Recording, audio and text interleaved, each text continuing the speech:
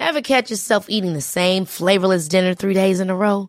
Dreaming of something better? Well, HelloFresh is your guilt-free dream come true, baby. It's me, Keke Palmer. Let's wake up those taste buds with hot, juicy pecan-crusted chicken or garlic butter shrimp scampi. Hello Fresh. Stop dreaming of all the delicious possibilities and dig in at HelloFresh.com. Let's get this dinner party started.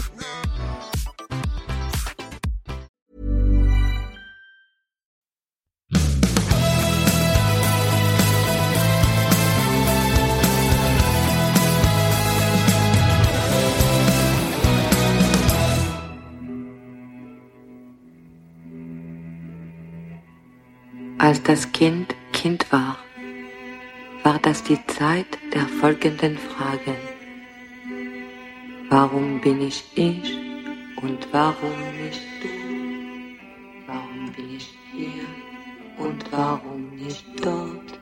Wann begann die Zeit und wo endet der Raum? Ist das Leben unter der Sonne nicht bloß ein Traum? Ned, how was the Rouleur Classic? Oh. Is it still called the Rouleur Classic? No, it's not. It's called Rouleur Live, but it's the Rouleur Classic. Rouleur Live. Yeah. It was quite. I would describe it as febrile, David. What does that mean? I don't really know, but that's entirely in keeping with the way we pod. Is febrile? I want to think it means slightly vibrating. Yeah, kind of with life, but not in a necessarily a controlled way. In a slightly uncontrolled manner. It's very uncontrolled, especially the Thursday night. It's a little bit, especially after the pandemic. I was saying to somebody yesterday, I think probably the best thing that could have happened to the Rouleur Live event was having a year out, because it was getting way too raucous on those Thursday nights in the past. Yeah. And it overwhelmed the rest of the event. So, and then it was starting to fade out. So it's kind of good. Well, that it had that vibe again, or not. It wasn't unraucous on Thursday night, David, I have to say. It was raucous, was it? Yeah. And in fact, you say it's good maybe that it calmed down a bit by simply not happening during the pandemic. That certainly sort of took some of the steam out of Thursday night by being cancelled. But because of the pandemic, I think everybody is still quite overwhelmed with the fact that, you know, for better or worse, for right or wrong, we can convene in closed spaces in large numbers, you know, and we can do these things. Whether it's a great idea or not, I don't know, really. I'm sensing from what you're saying is that it was quite loose. Well, David, imagine the scene. You know the Rouleur Classic / Live situation. You've attended it before. There was a famous night, wasn't there, a good 3 or 4 years ago, when Christian Prudhomme and you, having had dinner somewhere, strolled onto stage and kind of entertained the masses. So take the spirit of that encounter and then put it into this context. On the Thursday night, they had scheduled at 10 o'clock at night me to come on stage and host Have I Got Cycling News for You? Oh yeah, I was supposed to be you were busy doing, or you thought you were going to be busy anyway, so you couldn't come. Yeah. With the benefit of hindsight, I really wish you'd been there. It was, I mean, not that our panel weren't excellent, but a slightly more mature head might have just levelled. We had some youngsters on the panel, David. Oh no, some exuberance of youth, and we started at 10 o'clock at night, and for some of them it had been a long day.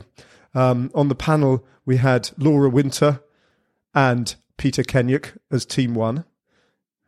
Okay. Are you seeing, already getting an impression That's of how... yin and the yin? The yin and the yin. And then on Team 2, we had another yin in the shape of Adam Blythe. Oh, no. Damn your eyes! You'll turn your back on me! Damn your eyes! And his teammate, who I'd never met before, actually, who's wonderful company and very amusing and really, really sharp-witted. And I doubt you know him, actually, David. Ryan Mullen. Have you met Ryan? I know of him. We've crossed paths, probably more like ships in the night. Yep. But yeah, I do know him. So we went through the various rounds, and it was a lot of fun, actually. It was a lot of fun, but it was loose, to say the very least. It was loose. And of course, that game show finishes with the final round being the caption round. So each team is given a kind of picture to caption, come up with a funny caption for right at the beginning of the show. And at the end, they have to say what they've come up with, you know. And of course, Laura and Pete hadn't come up with anything for theirs, really, particularly. But Blythe and Mullen were given a picture from the Tour de France of Eddie Merckx and Mark Cavendish talking to one another at the beginning of that stage. Do you remember? Stage 19 or whatever it was. The cuddles. All the cuddles and all that. But they're gazing fondly at each other, and Mark is clearly talking to Eddie, and Eddie's listening. And that was the picture. And they went off they started riffing. Ryan basically playing, because Ryan's a Scouser, he's from Birkenhead, playing the voice of Cav, you know, doing a very adequate Cav impression, and Blythe doing his classic kind of Flandrian, you know, kind of Kenny van Flaming kind of in the voice of Eddie. And I could only make out about 30% of what they were actually saying, but it was genuinely very funny. And that went on for a bit, and I thought, that's it. We've brought the evening to a riotous close. Everybody loved it. And I went, ladies and gentlemen, the winners. And I was just about to do that and give it to Blythe and Mullen, Team 2, when all of a sudden Pete Kenyock stood up, representing Team 1, rushed to the front of the stage and produced a monologue of Beckettian proportions. It was like a stream of consciousness channeling the spirit of Mark Cavendish in the accent of Mark Cavendish. I literally only understood about 15% of what was said, but it brought the place to their. I mean, honestly, it brought the house down. It was a performance of considerable genius by Pete Kenyock. It came from nowhere and it went to the stars in 3 sublime minutes. It was an extraordinary poetic pièce de résistance with which to round off Thursday night at the Rouleur Live. Oh, so that sounds like it went spiffingly well. I've given you the highlights. That was fun, David. Hey, listen, are you going to ask me about the bit of random German that we had at the beginning of the podcast? I am going to ask you about that because it's random. Yeah. And I love the fact that you're building this amazing Germanic kind of thread through Never Strays Far. I love it. I think it's great. Yeah, well, I'm all in. Cool. Well, yeah. In fact, that gives me pause for thought now because obviously we haven't edited this and put it up live yet because we're literally recording it now, and I'm opening my mouth. So we haven't decided whether this is a straightforward Never Strays Far, maybe another because we've got a little bit of Ireland content still to come, another Never Strays Fall, or even, given the way I've kicked it off, maybe a little bit of a Never Strays Farad. So I'll have a little think about that. All those options are a medley, perhaps. It's like Queen on stage at Live Aid. Is that what they did? Did they do a medley? They did a medley.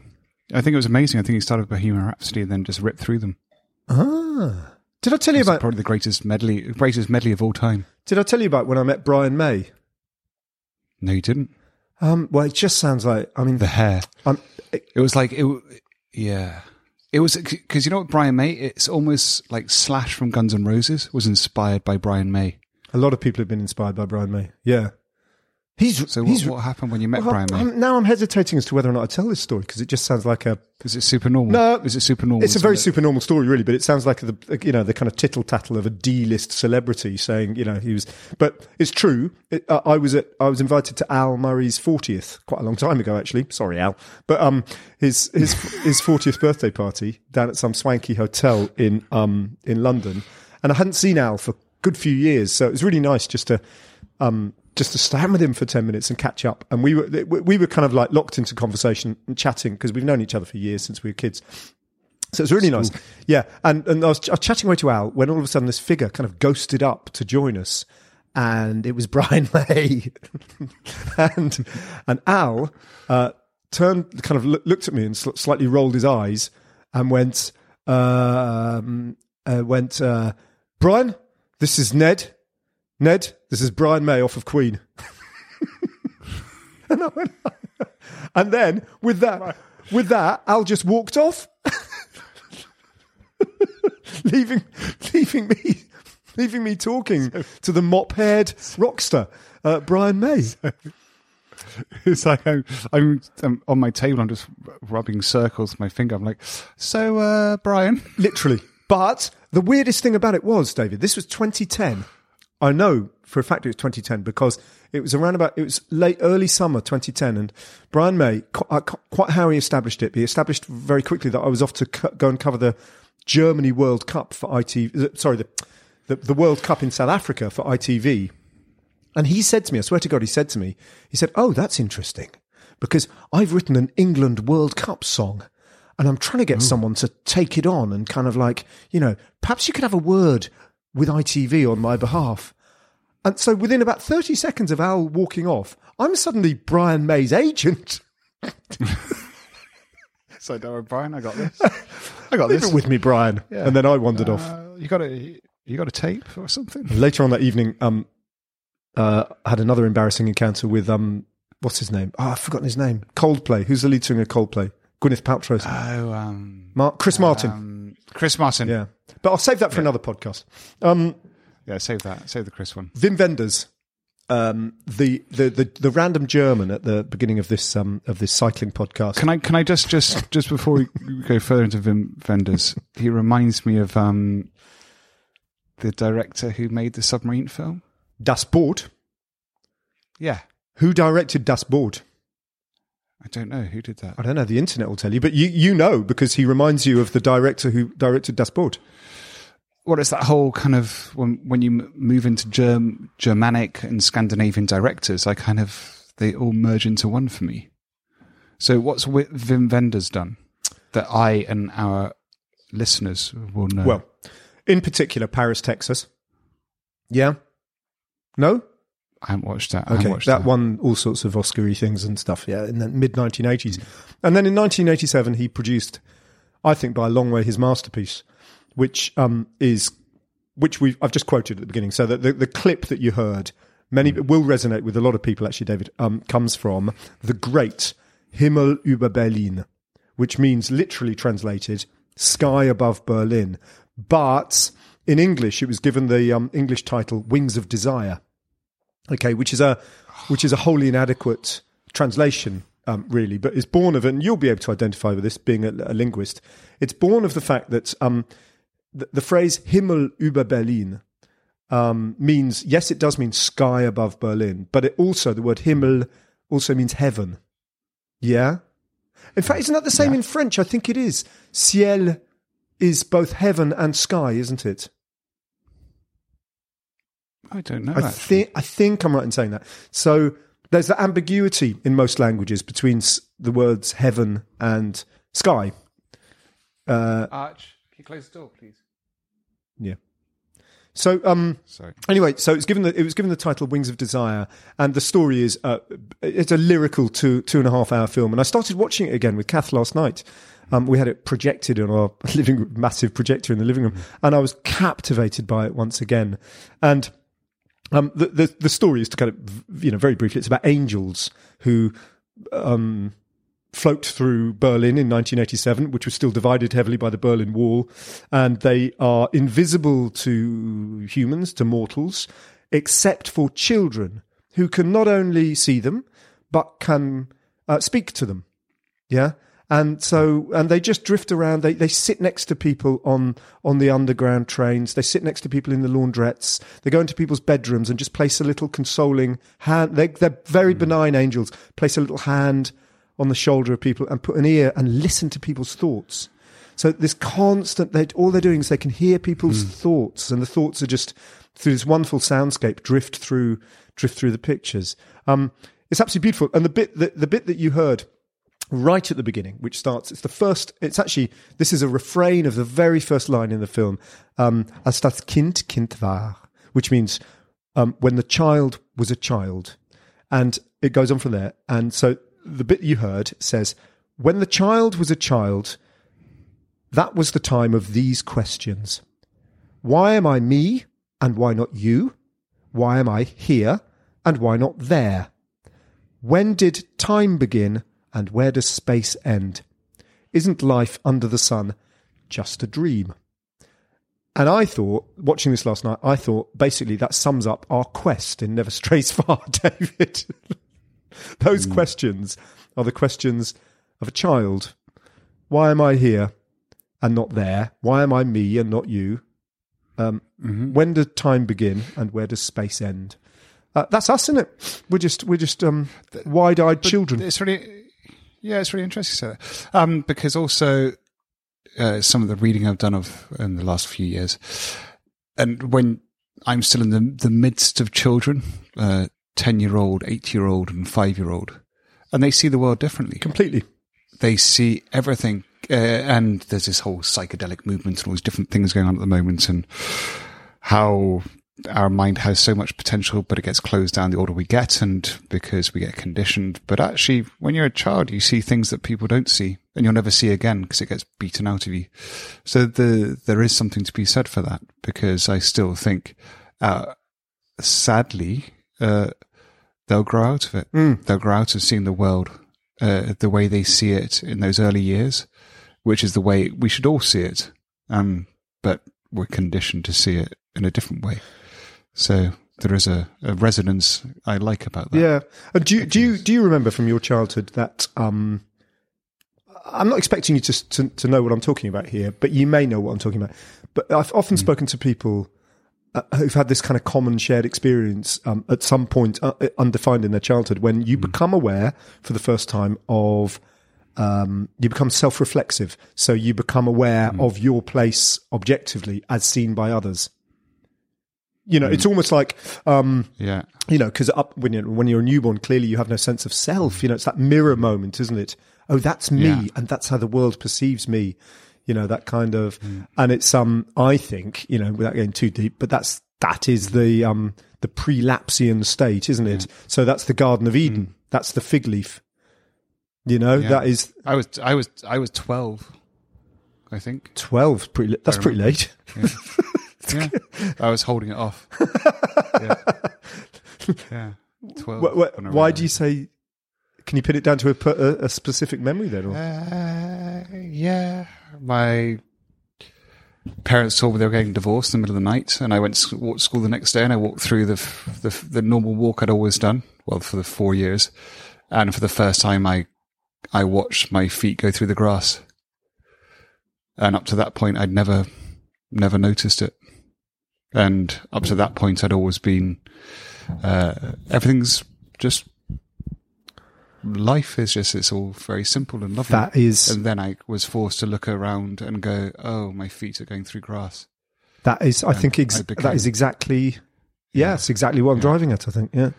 Yeah. So all of a sudden I realized that I'm not just me, I'm everything else. And so I was 12 when I realized that. Yeah. And I was bloody pissed off. Yeah, I bet. I bet. So yeah, but that's what, and I think that's what's lovely about that. I think the longer you can keep children in that lovely, beautiful state of mind where there is no sense of self, the better. Yeah. The moment you get a sense of self, it becomes very complicated. But the curious thing isn't it, that the curious thing is that, you know, part of the, you know, listen, I don't by any means suggest that the only thing to do on Earth is to have children and procreate and kind of continue the species, because clearly that's decisions that you and I have made and many people make, but lots of people are very happy and very fulfilled not becoming parents.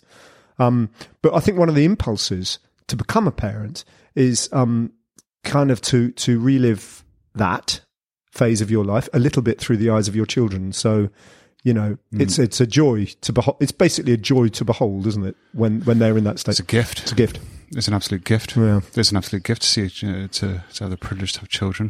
Yeah, I love it. So the other great thing so that's where we are. The other great thing about Wings of Desire or Himmel über Berlin is, I might have been 11, by the way, or maybe 10 and a half. Well, no one's going to pick that up. That's one floating fact that no one, with the possible exception of your family, I don't know. Do they listen to this podcast, David? Do they ever listen? I think they do occasionally. Yeah, not often, but yeah. Okay. Well, hello, David's family. My mum does. Yeah. Oh, hello. Yeah. Hello, Avril. Yeah, she might pick you up on it. In fact, she will pick you up on it if you've picked the wrong year. But there we go. Yeah. But go back to all that. So regards. Let's go back to our list of things we were going to talk about now. Yeah. What have we got going on? Well, I think this is as good a time as any to turn things around. So I think this is really important and lovely. Is Roadbook 2021 is out? Yeah, it is. It's back from the printers, David. It's a thing. It's here. Look, I've got physical. There he goes. There it is. Boom. Oh, God. It's got Cav on the front. Can you see that holding his head? Oh, you got it's the Châteauroux. It's the Châteauroux stage. Win number 2. That's yeah, win number 2. Yeah. Because it's that disbelief, and so we've given it a slight. Like last year was the first year because it was such a weird year and it's so exceptional, we wanted to give it a little stamp of difference. And last year the Roadbook logo that appears on the spine, that thing, we actually decided to break it slightly, fracture it, as a little reminder of what 2020 was. And in 2021, we fully expected to go back to our normal kind of, monogram. But actually, we've continued that fractured monogram this year, and we've given the year a different motto. Last year, the motto we had was a year apart, 2020, and because it was for obvious reasons, COVID reasons, we were all apart. But also, it was such an exceptional year, wasn't it? In particular, 2020, I'm talking about. In particular, because of the manner in which Tadej Pogačar won the Tour de France. If that's the one standout memory, of last year, it was probably Pogačar on the Planche des Belles Filles.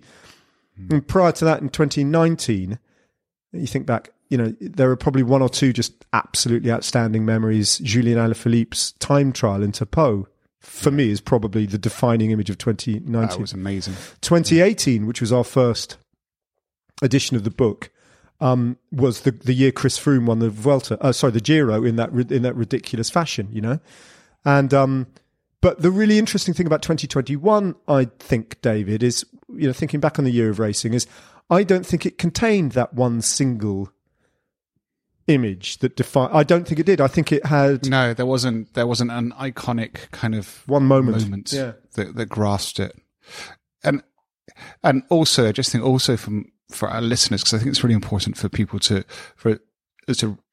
reiterate what the Roadbook is. Yeah. Well, it contains. It's the wisdom of cycling, isn't it? So I think most of our listeners will know this, but it does contain everything. But they won't know what wisdom is. They won't know what wisdom is. Well, okay, maybe they don't. All right, so wisdom tells you everything you need to know about the year in cricket, and it's been existing for 150 years. Our book is, I hate to say it, I think it's more beautiful. I think it's more beautiful than the wisdom book. And it contains, without going crazy, it contains all the pertinent information from races you will have followed, and races you will have known nothing about. And the longer that they gather dust on the shelf, the better they become, because they're amazing to look back on. It's such an amazing resource. But, equally important, alongside that, there's these welter of infographics. One of the best ones we developed this year, it's my personal favourite, was so De Koning Quickstep won how many races? Don't know, like hundreds of the buggers. Once again, and they're the most winning team. Johnny Long, who works with me on the infographics, he came up with this brilliant idea. He said he's basically done a map of the proximity of branches of Lidl to the finish line of all the victories. So he's worked out where the nearest Lidl was to a De Koning Quickstep victory, and the furthest away. That's the most amazing matrix ever. It's really good. Then there are some slightly more. Anyway, there's loads and loads of kind of crazy infographics. And then there are really beautiful set piece writing by Dan Martin, by Cecilia Uttrup Ludwig, by Tom Pidcock, who's written. I saw the graphic of Cecilia. Isn't it great? The pow! It's so cool. She's really, so and cool. Cecilia, I think she picked that up on Twitter, and she said to me, she sent me a message saying, can you send me that image? Obviously, we're sending her a book. It's only just come back from the printers, but send me that image, and because I really want to. Is it okay if I tell my followers about it? Yeah, that's okay, Cecilia. You can do that. So she's really share it. Lizzie Deignan. So we've also got original writing by Lizzie Deignan, Jasper Stuyven, Tadej Pogačar, Dame Sarah Story, and as I said, Tom Pidcock. Plus, we've got essays written by American writers, Belgian writers, and a Rwandan cycling journalist called Peter Kamasa. It's really good. Really cool. I'll just jump in here. So for our listeners to understand, so it is it's like an Encyclopedia Britannica, encyclopedia of the year's bike racing, but it's done with in a beautiful old school hardback, and lots of pages, lots of information, wonderful writing about each race, but also you list the results. Yeah, there's that. The results of each race. They're the kind of, kind of background. I mean, they're always there if you want to mine a bit of information. But I think it's really important because you've always got that. Yep. You can flick through there and see that. But then you've got you've got the essays, you've got the colour of the people in there. It's team by team, unique, sort of rider by rider, broken down. It's a do you know a really spooky thing? A really spooky thing happened this year, David. Peter Cossins, who writes our obituaries, which are beautifully researched. And by the way, you know, a lot of the people who died this year, you will have heard of. Heiko Salzwedel, for example, Bernard Tapie, of course, of La Vie Claire. You know, his life is remembered. But there are many, many people who perhaps you won't have heard of, who you will be deeply fascinated by. But Peter rang me several points throughout this year and said, Ned, the amount of work I'm having to do on these obituaries this year is significantly up on previous years. And it's COVID. Oh, really? It's COVID. You know, a lot of these people are dying of so-called natural causes very late on in life. And so that's a kind of really, you know, salutary kind of side effect of the year we lived through. Anyway, listen. Beautiful book. So on that somber note, so on that somber note, how do people buy it? www.theroadbook.co.uk. All the offers and everything there. And once you've bought it this year, if you're buying it for the first year, there's lots of special offers to kind of backfill your collection, which starts in 2018 and kind of like build the collection from here. Because it is a collector's piece. Yeah. And I'm very proud of it. And in the show notes of this episode, there will only be that link. All right. So just go to show notes. You say that, but there might be more. Because I think Peter Kenyuk, he's got a little thing. Oh, his video. His little video. So we need to. But while it's Wahoo. I'm Garmin. I can't really promote that, but I'm very happy I see. To have that in there. Okay. Yeah. Let's put it in there because I think it's a great video. So put it in there. I don't care. Oh, you're a rogue, man. I love it. You're a rogue. While we're talking about cycling, David, there's a bike race going on at the moment. There is a bike race. There is a bike race. I think there's two. I think there's a Tour of Venezuela going on at the moment. It's a 2.2 race. Okay. But the one that really caught my eye was today, stage 9 of the Tour du Faso finished. The Tour of Burkina Faso in West Africa. That finished today, stage 9. The general classification was won by Daniel Bichelmann of the, and I never know how to pronounce this, the Malora Push Bikers or whatever they're called team. I think are based in Mallorca. Anyway, I think you nailed it. German continental team. So a German rider won it. 33-year-old Daniel Bichelmann. Biggest thing he's ever done. Won the GC in this race. And if you don't know much about this race, that's absolutely fine because I didn't until I did a modicum of research before we started podcasting today. Watch my eyes as well, David. I'm not even looking at my notes. It was first. I know. It's as if I have auto cue. It was first raced in 2000. Damn your eyes! Damn them! You turn your back on me to look at your notes. Damn your eyes and your confidence. You look at your notes in front of me. Do you look at Wikipedia? How dare you know what you're talking about? First, damn your eyes! Stop it! It was first raced in 2004. The Tour du Faso, and it's only missed one edition since, which is pretty impressive. And that was the 2020 race for obvious COVID-y reasons last year. Burkina Faso itself was a former French colony, as many were along that kind of western coast of Africa, which gained independence in 1958. It's a country of 21 million people, and this surprised me. Don't know why it surprised me. Only surprised me because I'm ignorant, David, to be honest. But it is a 60% Muslim country, which kind of interested me. And they got a stage win on their native tour, I think on stage 3 or something like that. But I love the mix of nationalities that picked up victories at this race. Most of the stages were kind of rolling or fairly flat. I don't know if Burkina Faso has great mountains. It can go up. It probably has great mountains, but whether or not there are roads that go up there, who knows. But there were stages won by Belgian riders, Burkina Fasans, a rider from the Ivory Coast. 2 different riders won stages from Germany, an Algerian, and a rider from Cameroon, who picked up the last stage that finished today. So it's cool, isn't it? I mean, that is, man alive. You know what the first thing that comes into my head when you say Cameroon? World Cup 1990. Roger Miller. Roger Miller, World Cup 1990. Yeah. I met him once. That's... Did you? Yeah, I did. Terrible. Name dropping everywhere. But it wasn't like Brian May. It was actually in the context of a World Cup where I think he was working as a coach. No, that was a great moment, wasn't it? Do you know who I watched that? Do you actually remember watching that match? England versus Cameroon, quarterfinal in 1990 World Cup? I do, because I was on the cusp of going to Hong Kong. You'd have been about 12. So you'd have just become you'd have just become a kind of sentient human being at that point. That's when I was just going to Ellswood Grammar School, and it was all very English, and I was Scottish, and I had still the legacy of the '86 World Cup, where I'd been conditioned by my grandma to enjoy Argentina's success. And so I was very joyful to watch Cameroon do well. But the football man. Yeah, that's your other project, isn't it? Yeah, don't talk to me about the football book. It's giving me kittens at the moment. Actually, can I tell you a story? No, it's not a story, but it's quite funny actually, because giving me kittens. Well, it is such a good line. Well, it is because like I've finished writing this football memoir, which is basically kind of a little bit. I suppose it's a curiously personal book, but it's the closest you get to a proper. It's the closest you'll get to an autobiography. A little bit. It's kind of weirdly about my childhood and about my relationship with my dad, but it's also largely it's about football and the things that I witnessed there when I was working in it, and how I kind of fell in love with it in a strange way and then fell out of love with it. So it is a little bit self-indulgent, but along the way, that's the point. Yeah, along the way, I kind of like it's intended to amuse and interest. It's not intended to be a slog.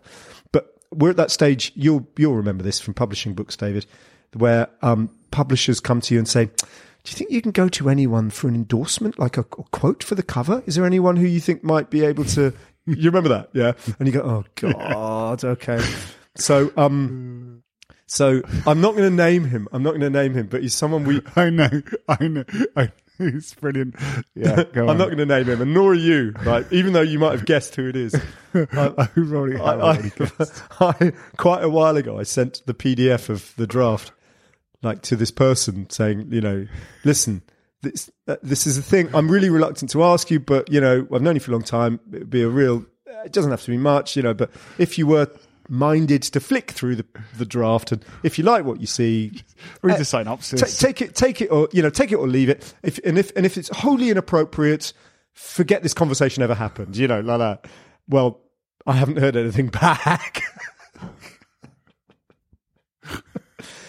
and now it's really awkward because you can't chase it because you've made it very no because you've already said that thing about if this is inappropriate, we'll just pretend this conversation never happened, which is obviously what this person has done. They're pretending this conversation. So I now can't say, that thing I said about pretending this conversation never happened? Well, forget that. What's going on? So I got that exactly going. I know exactly where you are because I think we all do it. It's you're fishing for a job, or what I'm doing with investment for chapter 3, you kind of fish out the first one and then they don't get back to you like, okay. Yeah. How do I follow up on that? Yeah, you can't. You can't. But it kind of riddles you. But it does make you think, I need to, the next person I send it to, it has to be slightly different. Yeah, because clearly... It might just be, would you mind if you said this? Yeah, exactly. Dear so-and-so, I have pre-prepared a quote for the cover. You have 2 options now, accept or decline. Don't give him 2 options. No, just give a... Click here to confirm. Yes. Click here to confirm. And just have the list of different people and different things. Yeah. Yes. It's just lower the barrier of entry. Don't ask them to read the book. That's a waste of time. I know. Not even a synopsis. Just give them the quote they're going to say that will make them look good. Yeah. And just ask them if they're happy with it. Anyway, the paranoia sits deep within me now, David, to the extent that I dreamt about this person last night. In fact, I dreamt about me and my youngest. We were walking through this little cobbled. This is a dream. That just morphed into a dream. I was going to ask. We were walking through this tiny little internal courtyard in this beautiful medieval, quite warm autumnal but warm city late at night, and we walked past a group of diners eating al fresco, just coming towards the end of their meal, and this journalist in question was one of them.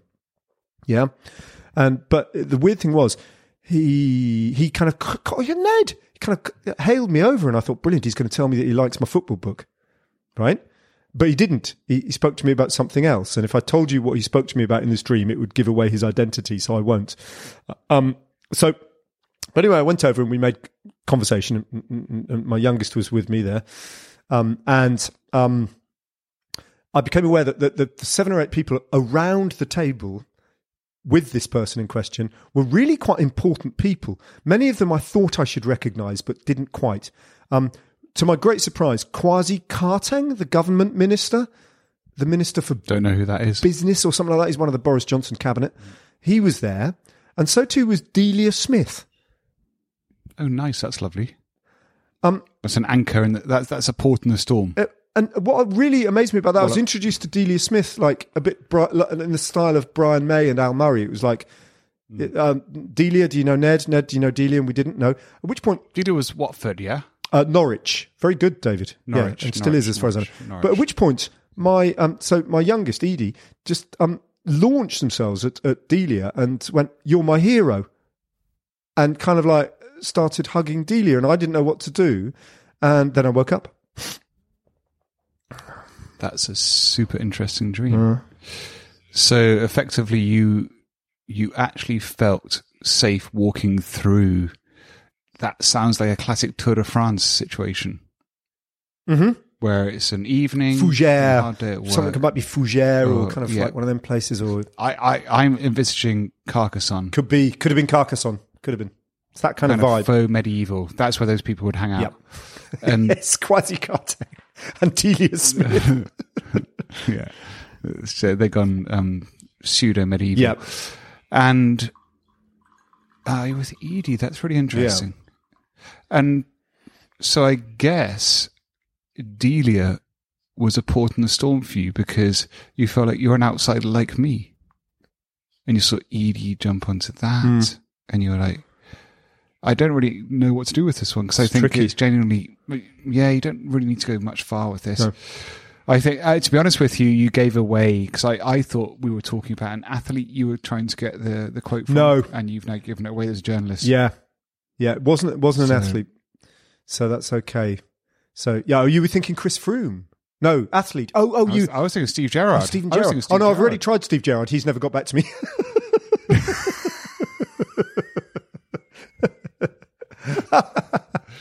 It's Richard Williams. Yeah, it's Richard. It's Richard. Oh well, this has gone viral now. Okay. I'll text him afterwards as well. We'll just bombard him. He's lovely, Richard. He'll do it. This is the point. Oh, good grief! This has all gone badly wrong. Should we talk about cycling a little bit more? Yeah. I've done another little trip to Ireland, David.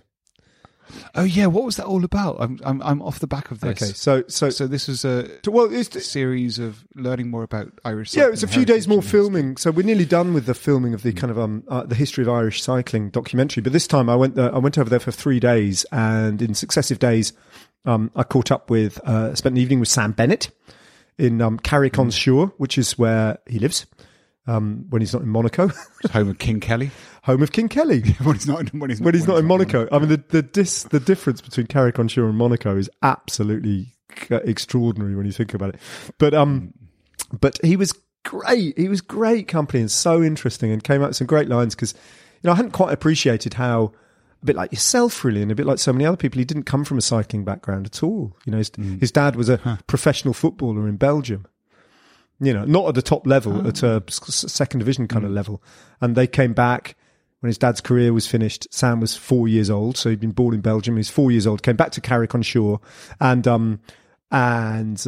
didn't really kind of like didn't warm to. His dad said, "Get in the football team, son."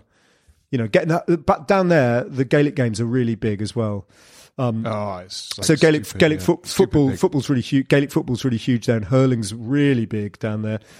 Hurling's amazing. Sam didn't want to get involved in any of that. Didn't like the team thing. Didn't kind of do it for him. So I think his dad, in slight desperation, kind of hooked him up with a cycling club, to see if that floated his boat. And so what I'm trying to tell you is that the family, even though they came from this tiny, tiny town of Carrick-on-Shore, had no idea about cycling really, and thought that, as in Sam's words, I thought Sean Kelly was a sports centre. Because there's this tiny little sports centre just on the outskirts of town with this kind of like wobbly sign where like half the letters are falling off. I always think about, it's like when you have that ego trip for Sir Chris Hoy and Geraint Thomas and the velodromes they have having buildings named one after day them. They'll have no idea who you are. They'll just be like, oh, going to Chris Hoy, going to Geraint exactly Thomas. Yeah, it's like, it's not a human. It's just a building. So exactly right. So Sam said, Sean Kelly, I thought he was just a sports centre. And by the way, that sports centre is hilarious because you go there, there's this big like sign outside in a kind of Gaelic script, Sean Kelly Sports Centre, like that. And as I say, like a couple of the letters are a bit loose and hanging at slightly wobbly angles. Yeah. And then there's a car park. And then there's this building that looks like a 1950s motel with slightly kind of unorthodox roof angles and things. This is full partridge. But it's not, it doesn't look like, you're looking at it, you're going, where's the hall? Where are the pitches? Where's anything? Like, and you're wondering genuinely, what sports do they play in there? Like, bridge? like maybe a bit of pool? Are any of the rooms big enough to put a pool table in there? I've no idea. But so it's very funny. Anyway, Sam was great. Sam was really good, really funny, really interesting as well, David, about his, just sorry to talk cycling for a second, but he was really interesting talking about how he... Patrick? No, we didn't really get into that. I mean, we did off the record, but that was off the record. But no, he's talking about how he's, in the last 3 or 4 years, his training has completely switched because he used to concentrate. Everything in his training used to be about concentrating on the sprint, delivering the 1500 watts or whatever it is at the necessary moment and building up all that power plus muscle mass and all that kind of thing that's associated with it. And then he kind of flicked and thought, well, what if I just work much more on endurance, actually slim down a bit and as a consequence, arrive, especially on grand tours, arrive at the finish line that bit fresher than all my rivals. That's another way of winning, right? And it's obviously worked for Sam massively over the last few years. But yet it runs, as far as I understand, it runs completely counter to what Cav has been doing of late. He's going short and fast, and he's kind of practicing, not worrying about your food, because he always used to. From what I understand, Cav used to be, when he was at his height of his powers, physiologically such a freak that he used to just do kind of endurance miles and just get the kilometer. But now he's practicing specifically on sprinting. So he's kind of doing the opposite of what Sam's doing. It's really interesting. I think one thing with Mark Cavendish, you have to remember he's an absolute outlier. So you can't, and this is often what happens in sport, and even I'm getting back into training and seeing the different things. We all follow patterns, we follow success, but actually often the biggest success comes from people who just learn to do what works for them. And often it's not what fits in the system. It's a really weird thing because Mark Cavendish, I can't get my head around him. He breaks all the rules. And often the people that win the most break all the rules because they just decide, well, I'm not going to follow the system because the system doesn't work. Because we are not, there is no such thing as an average human. We're all very different. So you've got to find what works for you. And that's my little insight to kind of how things are. Yeah. Because at the moment, all the science at the moment is based on an average human, and all the data they're collecting is still based on averages and standards. Whereas as human beings, we are not average. We each have our kind of abilities that you have to find them, and they do tend to break the rules, and having the confidence to break the rules and do it is what makes you one of the greats. So that's my physiological kind of and psychologically, advice.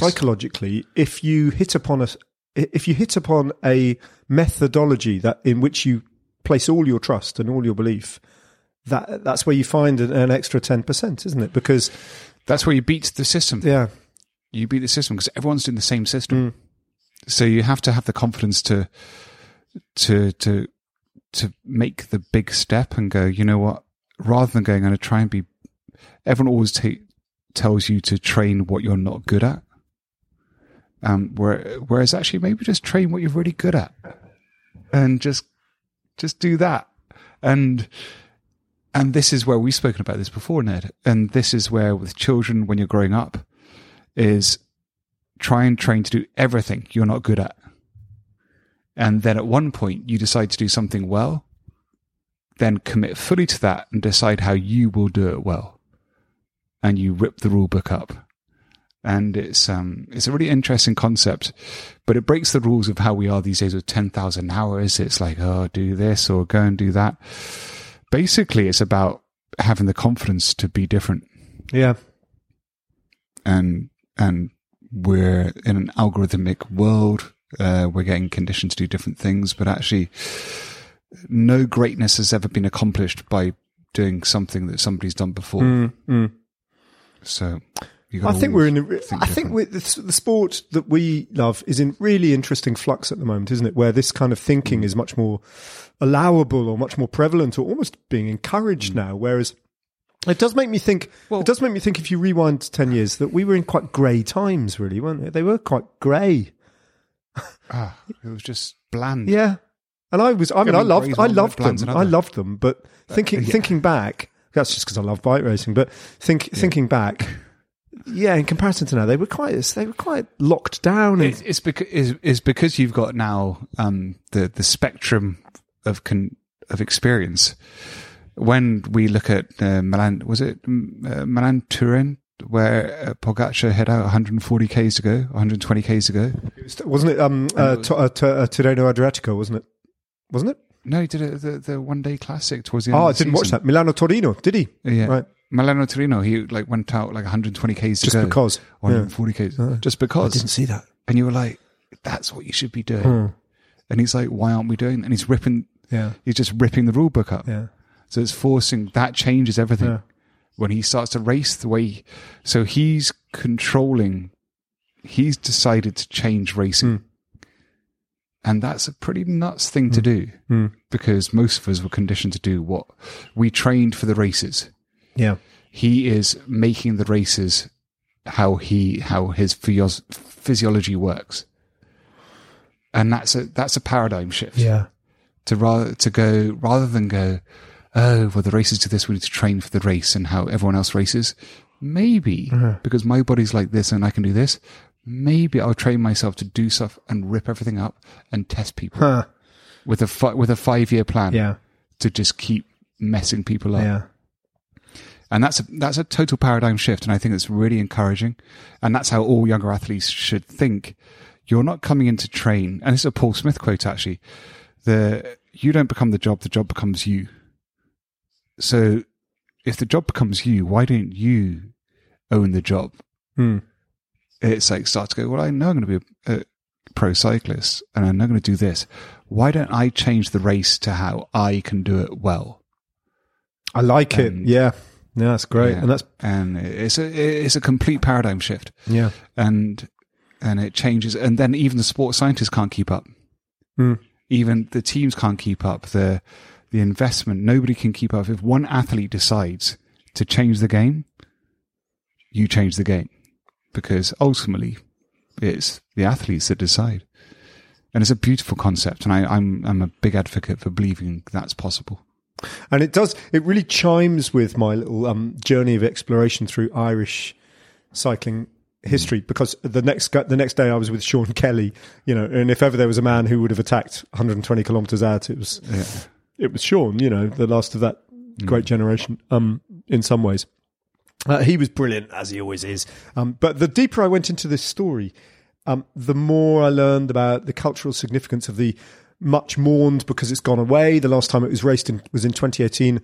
How do you pronounce it correctly? I think it's Ross, and apologies to anyone who speaks Irish, because I don't. The Rostalshan, which is the Ross. It's the Irish stage race that existed uninterruptedly pretty much for decades. And it is interwoven and bound up with a sense of Irish national identity. It has, without going into it in great detail, it has kind of overtones of republicanism. That's very interesting in itself. When the border first kind of disrupted the way that the Irish story developed, that's really interesting and totally unique. I can't think of a single parallel anywhere in the world with that. But I stumbled across this story that's, it's not an unknown story, but I can guarantee there'll be very few of our listeners who know the story of Mick Murphy, the winner of the Ross in 1958, who was, like many winners of the Ross, like Sean in some ways, he was, although even more hardship than Sean's life, which was hard enough. Mick Murphy was born into County Cork poverty, really. He was a itinerant labourer, farm worker, worked, cutting bog. That's like poor over poor. Yeah, I mean, kind of like really like hand to mouth, and like spent a lot of his young life as a vagrant, really. And his mother taught him circus tricks to survive and beg on the street, and turn tricks on the street so he could swallow fire and do stuff like that. But all the while, he was developing these kind of homespun mad. He was great belief in his sporting ability, and he turns up at the RAS as a fully fledged hard man beyond belief in 1958. Stole a minute's lead on the race midway through the race, and then on a stage into his home county of Cork, he was off the front. And then all the big Dublin teams were trying to ride him down, and he punctured, and or he had a mechanical, and they passed him and started to gap him. And not content with that, in no team support or whatever, he just put his bike cyclocross style on his back like that, and he had this massive upper body, and he just ran after them down the mountains for kilometre after kilometre until he stopped by the side of the road because a farmer, hearing what had gone on, had come out of his driveway and had a girl's bike that was working, or a woman's bike that he gave to Mick, and Mick just jumped on that and left his own bike there. And by the time they got to Cork, he'd caught them on this kind of wholly inappropriate bike. But Mick was an absolute sensation, right? He had these extraordinary lifestyle, extraordinary expressive vocabulary, and this kind of like completely homespun philosophy. I mean, he died a few years ago, but he used to, at the end of stages, sometimes he used to go for a 40-mile ride after the stage. And when he finished, he carried a penknife with him. And he used to jump into a field where there were cattle. Cuts himself. No, cattle. It was worse. It's weirder than that. Cattle grazing. And he believed in this. He used to just nick the veins of one of the cows and siphon off some of the blood and drink the blood. He called it, literally, this is my transfusion. He was a genuine kind of massive eccentric, and finished that race having crashed on the next day after that big adventure, and suffering clearly from the most appalling concussion. So bad that at the end of one of the stages, I mean, his behaviour was so erratic at this point that one of the stages they called paramedics to take him off to hospital to examine him, and he tried to punch, and he was massively, like, he was a fighter. He used to be a prize fighter. He was punching them all and trying to get them off him because he thought they were body snatchers, But the Ross is just kind of stuffed full of characters like this. I absolutely love the story of Irish Race. It's brilliant. It's brilliant. You know what's very interesting about hearing that story? Because last weekend I did this run with my wife. Yeah, what was that all about? So there's this, and it's really been really interesting for me because obviously I'm immersed in cycling and in many different ways, and the running world is a totally foreign world to me, but one I do appreciate and do love. I've run a bit. You've run the New York Marathon in a very good time, David. The New York Marathon. Yeah. Yes, I've done my sub 3 hour to That's brilliant. New York Marathon. But there's this group called the Pigeons Runners in Spain, and they do these crazy things just for the sake of them. So you told us about this on the pod before, didn't you? The amazing run they did. So, when I was over in Girona recently, Nicole was talking about this run, wasn't she? Planning it. Yeah. So one of the guys, the leader, Marcel, and he's same age as me, and he's got a good business, does his things, he's a designer, and they did the TSP, the Speed Project before. It's really interesting. And he came out of that, and that was 8 weeks ago. And I think a week after, he was like, I want to run from Madrid to Barcelona. Yeah, is anyone up for it? I mean, that's... And I was like, well, that's insane. But I said to Nicole, you should do it. Get on that, because that's going to be amazing. and I said to them, I'll drive. I'll drive your camping car. Yeah. And it ended up being a lot of work for those guys. Not doing it for no sponsorship, nothing. Just did it for the sake of it. And 6 people, 5 guys, my wife, so 6 teams. So she was the only woman involved. And they started at 6:30 a.m. on Saturday morning. It was Saturday morning at kilometer 0 in Barcelona, in Madrid, which is where all the roads radiate from that point. And then they ran to Barcelona, which was 682 kilometers. Oh my God. And did it non-stop in 48 hours. And I was driving the camping car, and it was just a constant relay. And it was one of the coolest things I'd ever been involved in. Hang on. Kind of blew the doors off. 680 kilometres they ran in relay in 48 hours. Yeah. They averaged 4 minutes 15 per kilometre. Okay, so if anyone who doesn't know running, that's very, very fast. That's for most. It's just a hugely. Oh, so wow. what was pretty nuts in the first night. It was really tiring, and it was Nicole's birthday, which nobody knew. And I was watching her. She was running, getting out, because I would drive the camping car, drop somebody off. They start running. I go ahead of them and then drop somebody else off. They do a hand slap, literally high five. That person would jump back in. You then move across. And we were doing 1 kilometer, 1.5, 2 kilometer max turns. If it was a steep uphill, 500 meters. So it was constant rotation for 48 hours. And Nicole in the first night was just falling asleep between her turns. And I felt really bad. I didn't want to wake her up, but the team were like, wake her up. They treated her as just another guy. And I thought, that's so cool. She was just one of the team. But then the second night, which was pretty intense, it came down to 3 of them. And it was Marcel, Raul, and Campos. And they were doing this rotation. They were doing 1.5 kilometer turns. And it was raining and it was dark. And we were in the middle of bloody nowhere. And I was driving the camping car. Everyone was asleep, passed out in different places. And I was like, this is so cool. It was just beautiful because they were beautiful runners. And this is why I got into cycling, was doing random stuff like this. Mm-hmm. There were no crowds, no journalists. There was no other teams. They were just trying to do something. And they were doing it really well and very fast and very, very organized. And I was like, I want to do this. And it reminded me how I got into cycling, doing random crazy stuff like that. And they did it 48 hours. They did it from Madrid to Barcelona in 48 hours, which is pretty nuts.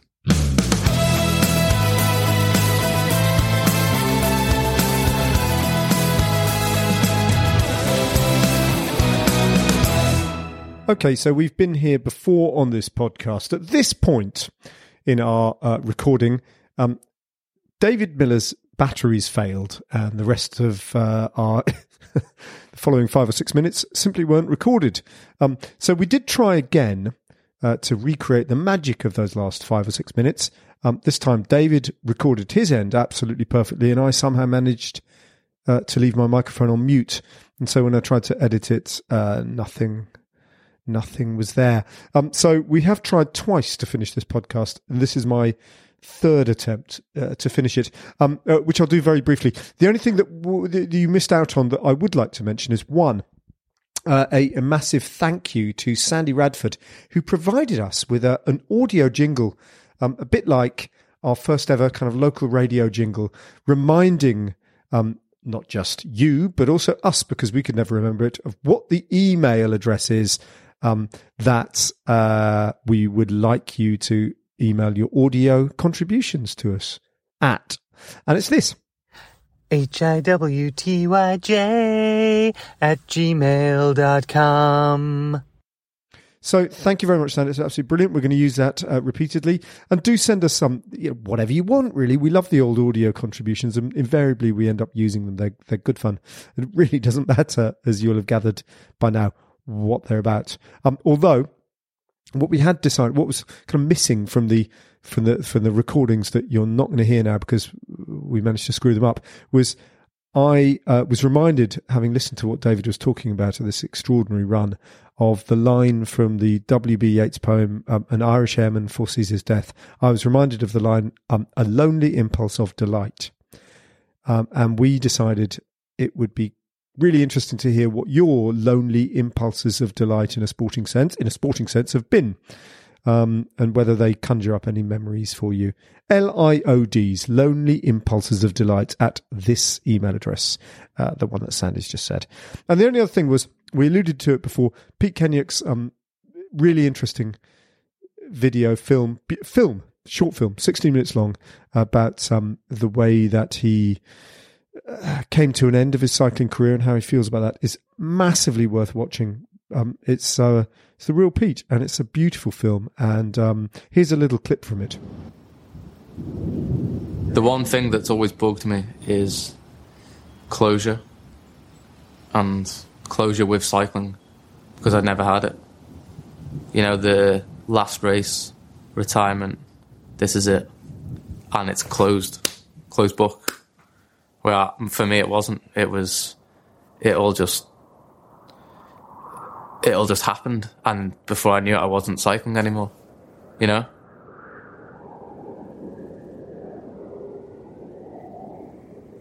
The link to the film is in the show notes. Thoroughly recommend you go along and listen to that. And in the meantime, it's just me signing off today, because that's the way it's going to end. And it ends not with a bang, but me saying thank you and goodbye.